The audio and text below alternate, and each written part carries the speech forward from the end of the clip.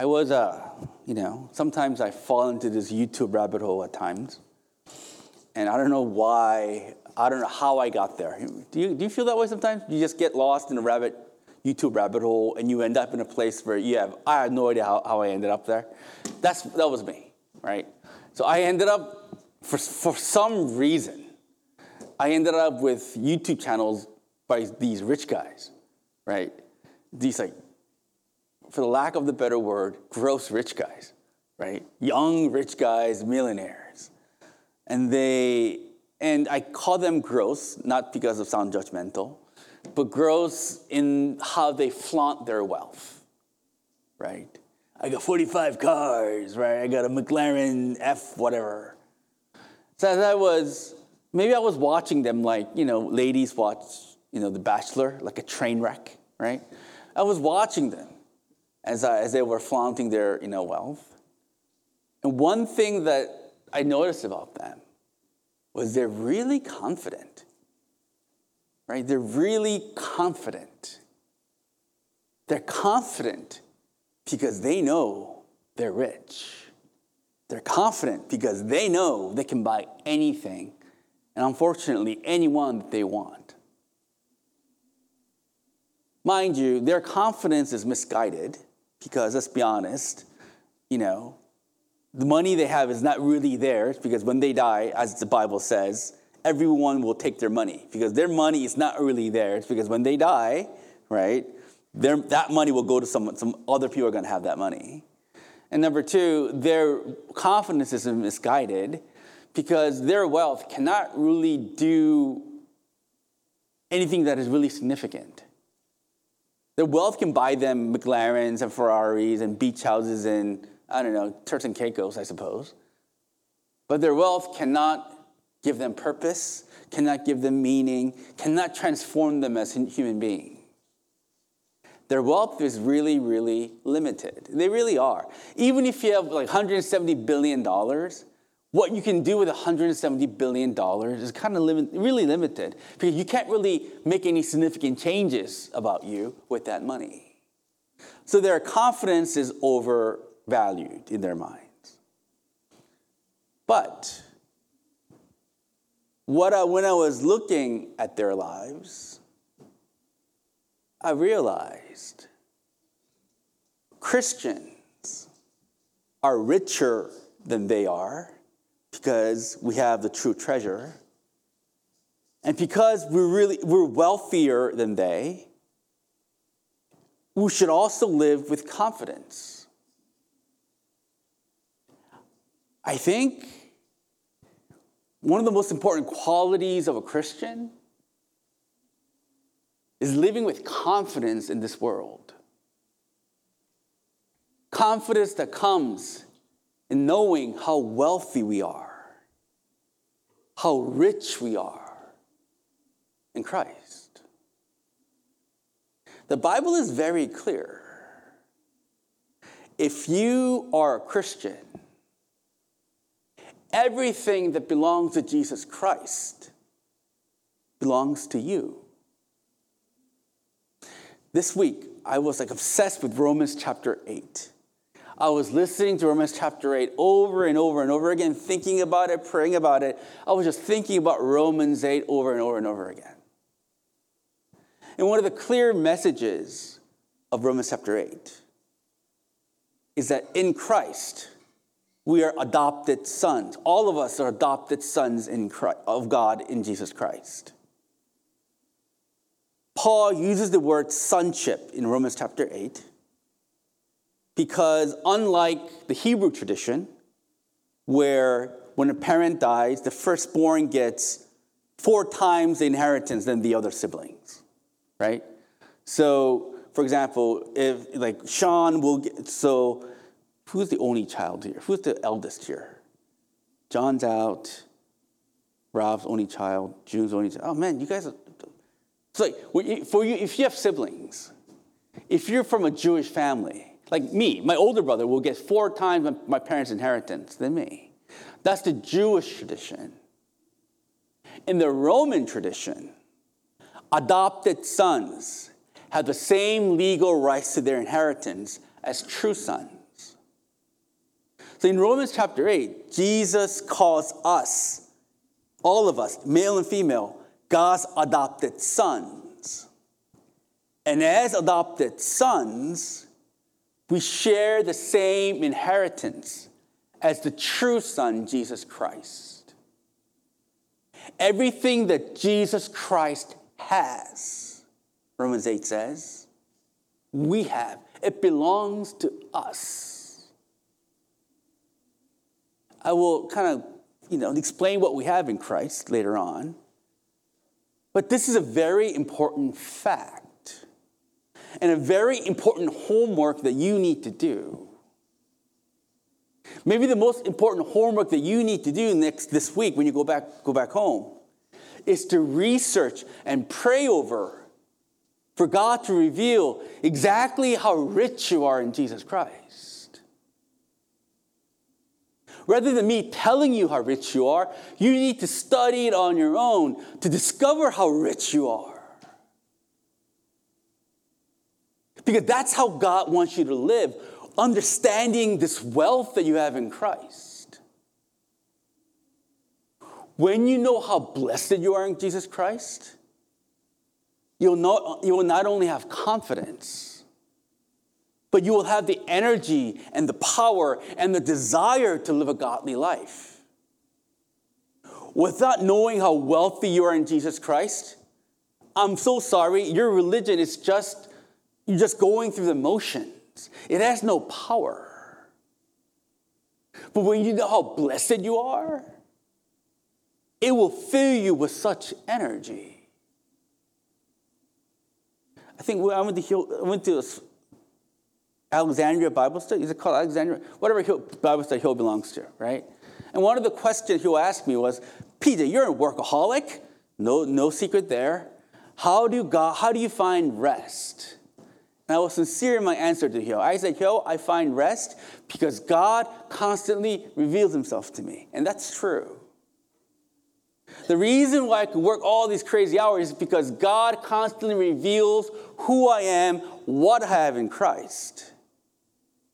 And that understanding gives me more rest and energy than a vacation to North Carolina could ever give me. Look, guys,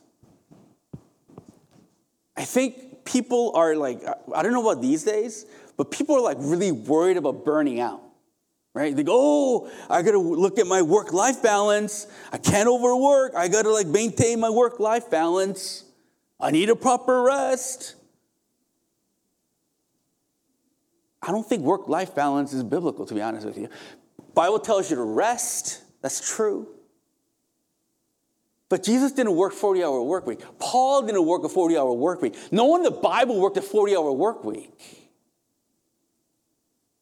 But the reason why Jesus and Paul and all the figures of the Bible could work unceasingly in their ministry in this world is because they knew the treasure they have in Jesus Christ. When you know this treasure that is yours, that will give you the energy to live. It really will. If you don't know this treasure, then all the vacation in the world cannot truly give you rest. Do you understand? Man, I'm starting this sermon really powerfully. I got to calm down a little bit. This whole sermon, which I'm going to try to end by 12:10, right? Because we have other things we got to talk about. This whole portion of scripture that we read is about the blessings, the riches that the king of Egypt bestowed upon Joseph's brothers. That's what the chapter is about. The richness that Joseph's brothers received from the king of Egypt. For those of you who haven't joined us, right, from the beginning, we're doing a long series about the life of Joseph. And maybe all of you will know who Joseph's brothers were. Joseph's brothers, as a brief recap, were 10 dudes when Joseph was 17 years old, because they were jealous of all the love and attention that Joseph was getting from their dad, Jacob, decided to first try to kill Joseph. They beat Joseph up to the inch of his life, threw him in a well so that he could just starve or dehydrate to death. So they beat him up to the end of his life, threw him in an empty well so that he could die of starvation or dehydration. Not nice people. Then they changed their minds. They said, rather than killing him, why don't we just make money off of him? So they sold their little brother as a slave. They got money from him and they sold him off to be a slave. These were Joseph's brothers.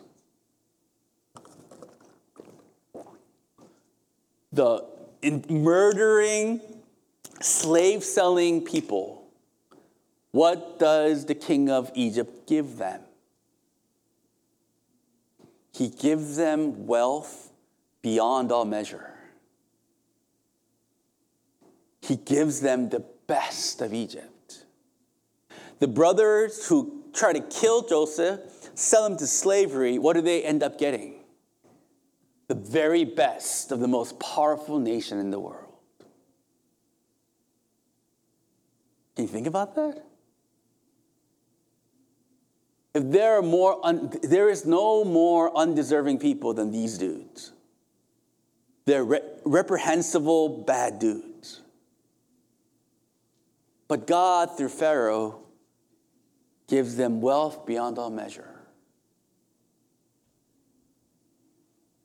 That's the gospel of Jesus Christ in a nutshell. If you are a Christian, you are a Christian because despite who you are, and let's not kid ourselves, the same evil seed that is in Joseph's brothers, all those seeds are in us.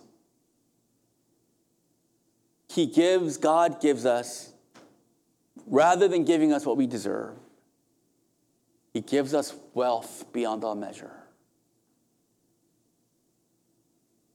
That's a scandal of the gospel.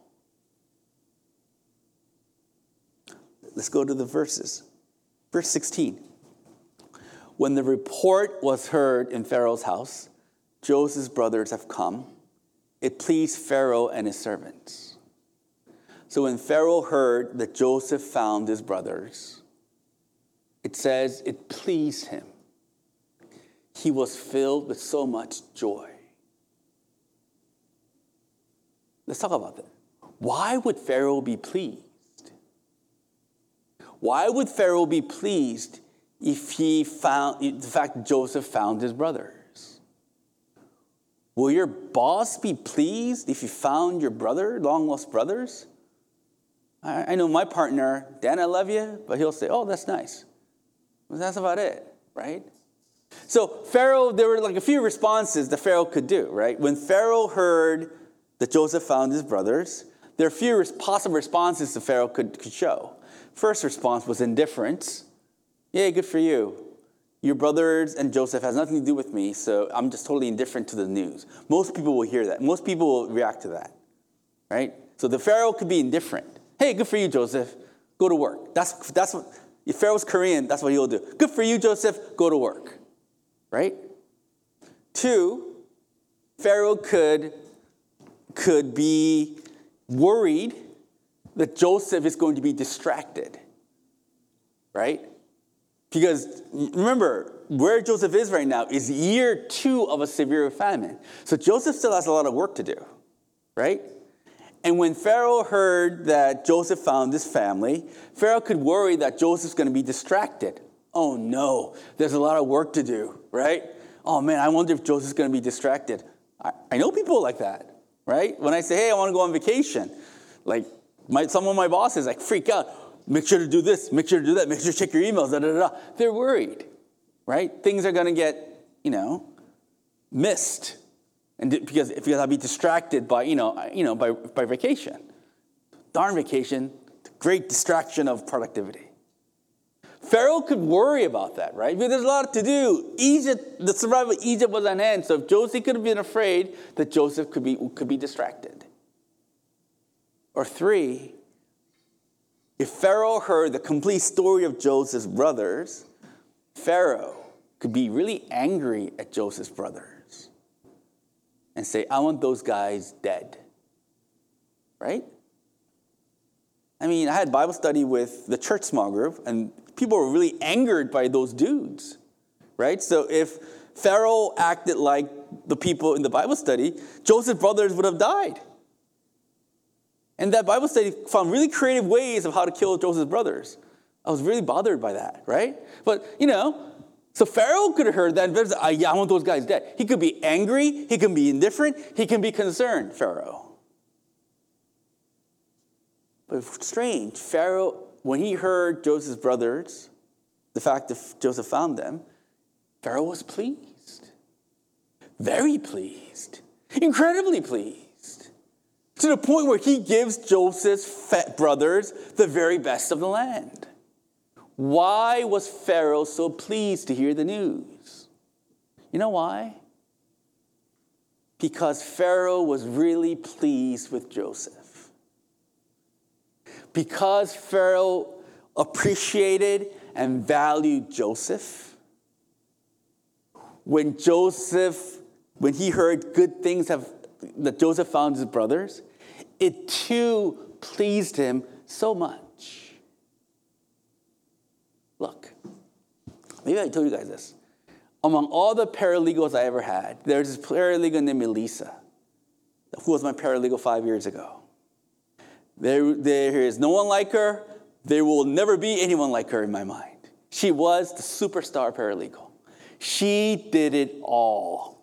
Unlike a lot of my paralegals who ask me questions ad nauseum. Jay, what about this? Jay, what about that? Jay, what about this? Oh, Elisa, God bless her soul. She took charge. She got things done.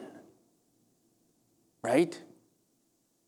Most of my paralegals come to me, I don't know the solution. Elisa would come to me and says, I think the solution is this and this and this. What should we do? She provided solutions. I go, oh my Lanta, Elisa. And she was smart. Oh, she was smart. The best paralegal I ever had. To the point where I adore her so. And she'll always have a special place in my heart. To the point where when she was applying to graduate school, I wrote 11 recommendations letter for her. When you ask me to write a recommendation letter, you know what I would say? I would say, hey, why don't you write it and I'll just sign it. That's me. That's my MO. So don't ask me to write your recommendation letter, June. I'll say, hey, write it and I'll sign it. That's my MO. But for me, I reserved a special night on Sunday and I wrote those 11 letters, because Elisa, I was pleased with her.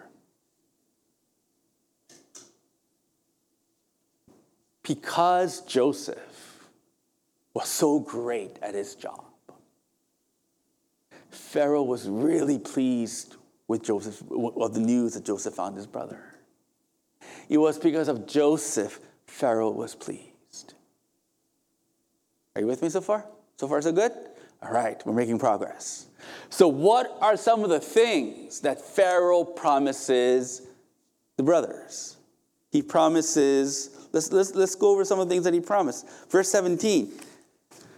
Pharaoh says to Joseph, say to your brothers, do this, load your beasts and go back to the land of Canaan, and take your father and your household, and come to me, and I will give you the best of the land of Egypt, and you shall eat the fat of the land. Pharaoh promised Joseph's brothers, look, go back to Canaan, bring your family, bring your father, come back to Egypt, and I will give you the very best of the land. Remember, the entire region, including Egypt and Israel, all the entire region, great famine. People were starving to death. But Pharaoh says, don't worry about the bros. Bring your father, bring your family, come back to Egypt, and I will give you the best of the land. The land that Pharaoh was talking about, I think, was the land of Goshen. That's what Joseph promised last week. Goshen is the area of northeast Egypt by the Nile Delta. And that is known, even today, that is known for the most fertile topsoil of the region. You know what topsoil is? Do you guys know topsoil? I didn't know. I had to look it up. What is topsoil? Topsoil is a surface level of dirt, right, where most of the plants get their nourishment, evidently. That's what they say. The topsoil in Goshen, because it was near the Nile River, it's the very best. The topsoil by Goshen is the very best quality, which means the very best, it's very fertile for farming. Even now, the northeast region of Egypt, where Goshen used to be, even now it's known for their fruitful produce. In the land that is filled with famine, Pharaoh says, I'm going to give you the very best of the land. I'm going to give you Goshen. You're going to have plenty to eat. That's what Pharaoh's saying. He promises him this. Okay? Anyone can make a promise, right? Anyone can say, yeah, I'll give you the best of the land. Yeah, sure. I promise you this. Anyone can make a promise, like, yeah, I'll buy you lunch. June, yeah, I'll buy you Korean barbecue. Anyone can promise you Korean barbecue. But can you deliver Korean barbecue? How do you know Pharaoh will deliver? That's the next thing that the Pharaoh gives. Pharaoh says, as a guarantee of his promise, what does Pharaoh give? Pharaoh gives, verse 21, the sons, Joseph, verse 20. Okay, verse 21. The sons of Israel did so, and Joseph gave them wagons according to the command of Pharaoh, and gave them provision for the journey. How do they know that Pharaoh meant his word? The way they knew they could trust Pharaoh's word was because the Pharaoh gave them provision for their journey back to their homeland to bring their father back. And the provision that Pharaoh gave to these brothers were not some lousy, instant meal that they could take on their way back. He gave them the very best provisions. For their journey back home and for them to return back, Pharaoh gave them a wagon. You say, what's the big deal about a wagon? You know what a wagon is? You know what a wagon is. Horses, right? And then you have horses and you have like a little box and you sit and the horses you sit and the horses do their thing and you travel with the wagon, right? During that time, wagons were not common in the land of Egypt. They weren't. Most people walked or rode donkeys. No one had wagons besides the king. The fact that you can sit and let the horse be carried by a wagon that the horse pulls, that's a novelty. That's like a big deal back in the day. It's like today, it's like, I don't know, Pharaoh giving you, what's a very good airplane? G4, G5, G7? I don't know, right? Fully loaded, right? With airline staff giving you champagne. Is that kind of a thing that Pharaoh gave the brothers. Pharaoh gave them food, new clothes. And Joseph gave Benjamin 30 shekels of silver and 5 changes of clothes. Pharaoh gave them a lot to carry back home so they could come back to Egypt again. Pharaoh was very generous with his provision. Because Pharaoh gave them all of these things for the journey, the brothers knew what Pharaoh promised them about the land was going to be true. Are you with me so far? Okay, trust me, all this have a point, and we're making really good time. Maybe I'll cut off, right? And this is what Pharaoh also told them in verse 20. He says, tell your family, just leave all the stuff they have in Canaan, just leave it, right? They might be tempted to pack everything that they have. Like those coming to America bags that you guys used when you come to America. People still use coming to, those big boxes that you tape and you have to wait for in the conveyor belt. Pharaoh says, don't worry about it. Tell them to leave all their stuff at home because I'm going to give them the very best. Leave your J. Crew t-shirts at home. I'm going to give you Da Vinci t-shirts. Leave your $20 J.C. Penney duck down jacket home. I'm going to give you Canadian Goose. Leave your, 50-inch Samsung TV at home. I'm going to give you a surround sound theater. Don't worry about the stuff at home. I'm going to give you the very best. He promises them these things for guys who try to kill Joseph and sold him to slavery. Isn't that crazy?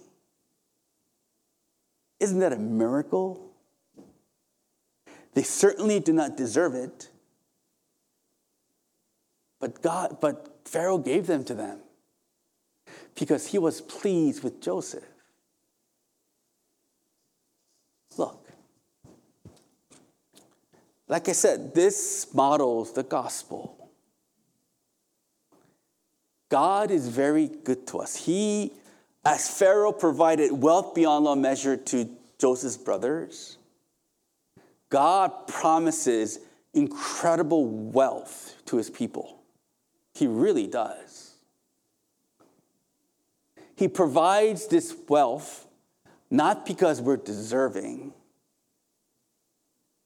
but because of Jesus Christ, because he's pleased with Jesus Christ. We have this strange notion that I need to do things for God to bless me. It's really weird. Even now, we think, if I sacrifice myself, if I do a certain thing, then God's going to bless me. Evidence number one, early morning prayer meeting. I'm not dissing early morning prayer meetings, but many of a grandma come to early prayer meetings because they believe if I sacrifice sleep to come to early morning prayer meeting, if I sacrifice myself to do this thing, God's going to give me what I deserve, what I want. They think of God as a transactional God. I sacrifice, God's going to give me what I want. God's favor towards me is depending upon my sacrifice. It's really weird. People still think this way. If I do my quiet time, then God's going to bless me. If I serve the church, then God's going to bless me. Look, this is dumb. When I was a kid, when I was in college, I used to serve under a pastor, right, who refuses to preach until he feels that we're worthy of receiving God's mercy. It's weird, right? So sometimes worship songs will go on because that dude didn't think we were ready to receive God's mercy. It's weird. You're not ready to receive the word of God. You got to pray more. You got to worship more. He thinks when we ready ourselves, then God will bless us with his presence. That's how cults work, by the way. I need to be prepared in order for God to bless me. Thank God that kind of nonsense is not around anymore. But what do all these things have in common? I need to do it. I need to do something for God to bless me. Chris, the gospel is not that. The gospel is saying, regardless of who you are, if you're a Christian, God will bless you. God, you are wealthy because of Jesus Christ and not because of anything that you do. Romans 5:8, one of my life verses. God demonstrated his own love for us in this. While we were sinners, Christ died. Christ died because we didn't prepare our hearts for him to die for us. Christ did not die because we were worthy for Christ to die for us. While we were the most unworthy people, just like Jacob, Joseph's brothers, while we were the most unworthy of God's people, while we were unworthy, Christ died. Romans chapter 8, all of us are people of the flesh. Our minds and attentions, what we want, we really want the things of the flesh. We don't want the things of the Spirit. We don't want truth. We don't want the things of God. We just want the things of the flesh. And Paul says, while we were fleshly people, Christ sacrificed his life for us. While we were so disinterested in the things of God, Jesus Christ still died for us.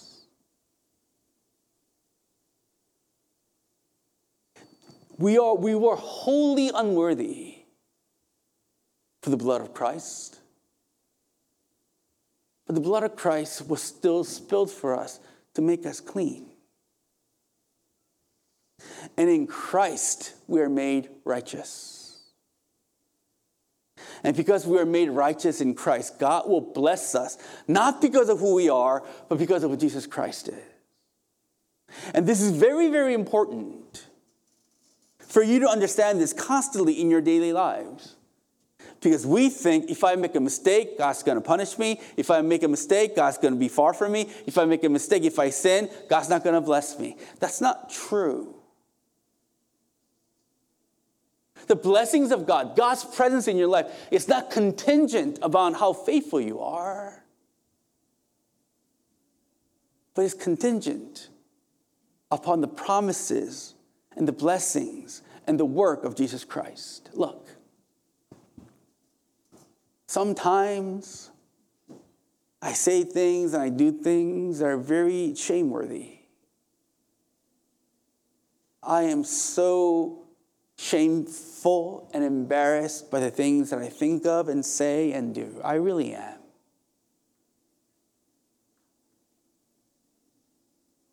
And I know, and in those moments, I know that I don't deserve God to be in my life. I know that because of these things that I do, I know that I don't deserve God to be in my life. I really do think that way at times. But God doesn't stop revealing himself to me. That's the strangest thing. Even in my lowest point, even in the most darkest hour, God doesn't stop his presence in my life. His presence often involves me understanding my sin and making me see understanding my sin so that I can understand his grace. But even in my darkest hour, God's grace doesn't stop in my life. Why? Because God's blessing is not contingent upon me. It's contingent upon Jesus Christ because he's pleased with Jesus Christ. Do not be so worried that God's not going to bless you because you weren't faithful to him. That's not how a Christian lives. The Christian knows, despite who you are, Christ saved you. Christ made you righteous. And God's going to bless you with himself because of Christ and not because of you. So when you sin, when you're afraid that God's not going to be there for you, fight these thoughts with the understanding that God is going to be with you, not because of you, but because of Jesus Christ. Understand?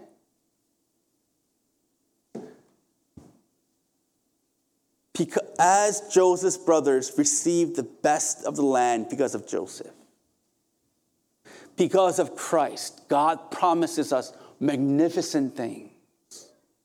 And one of the most magnificent things that God promises us is glory. That's what Romans chapter 8 is about. When you are in Christ, God will give you glory. What does that mean, God will give you glory? Romans 8 means two specific things. Number one, what God gives you glory, it means God's going to give you the restored heaven and earth. The heaven and the earth right now, the universe right now, it's because of sin, it's been corrupted.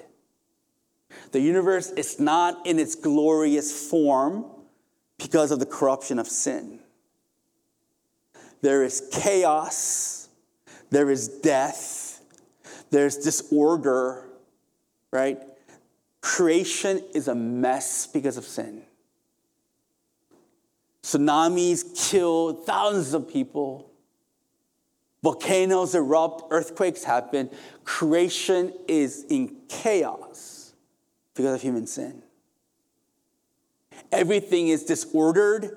It's not the way it is supposed to be. And the main example of this is that people weren't supposed to die.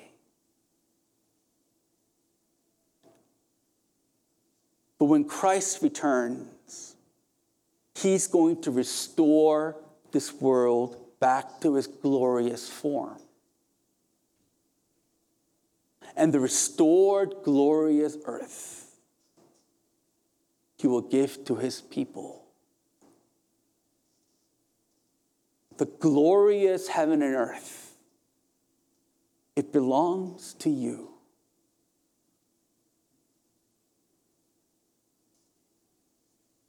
That's why Jesus says, don't worry so much about the treasures of this life. Treasures of this life is fading. You're going to get a more glorious treasure. Treasure of this glorious world. You're going to have it. Look, one of my pastimes is I listen to the most liberal of political commentators.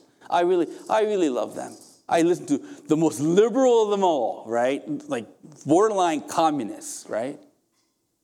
And listening to them long enough, I realize, most of them come from a good place. Most of them see the world as an unjust place. The world is unjust, and they want to restore justice in the world. That's what these guys want to do. They want to restore justice in this world. But they don't understand they cannot do anything to restore true justice because they cannot do anything about the human heart. But I want to tell them, the world that you crave for, the world of justice, is coming. God's going to usher in that world through Christ. And if you are a Christian, you are the inheritors of that just world. The world that we will receive, is a world that is void of injustice, hatred, and division.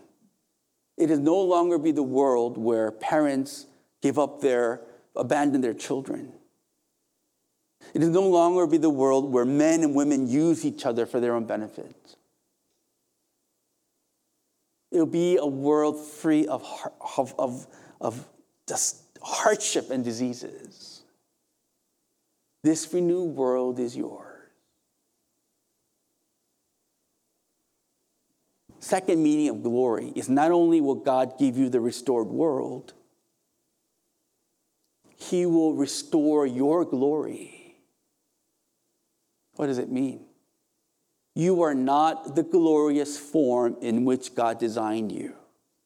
Much like creation, humanity is filled with chaos, disorder, division, insanity, depression, anxiety. Your soul is not in its glorious form. It's not. Your body's decaying. Your mind is not clear. Our emotions are not where they're supposed to be. We are living in a disorderly existence. But when Christ returns, he will renew your body. He will give you a glorious body. He will give you a body that will never die. He will restore your mind and your emotions to their glorious state.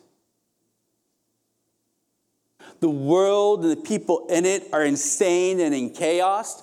But when Christ returns, he will restore the glorious nature of everything, and he will give you the glorious form to you.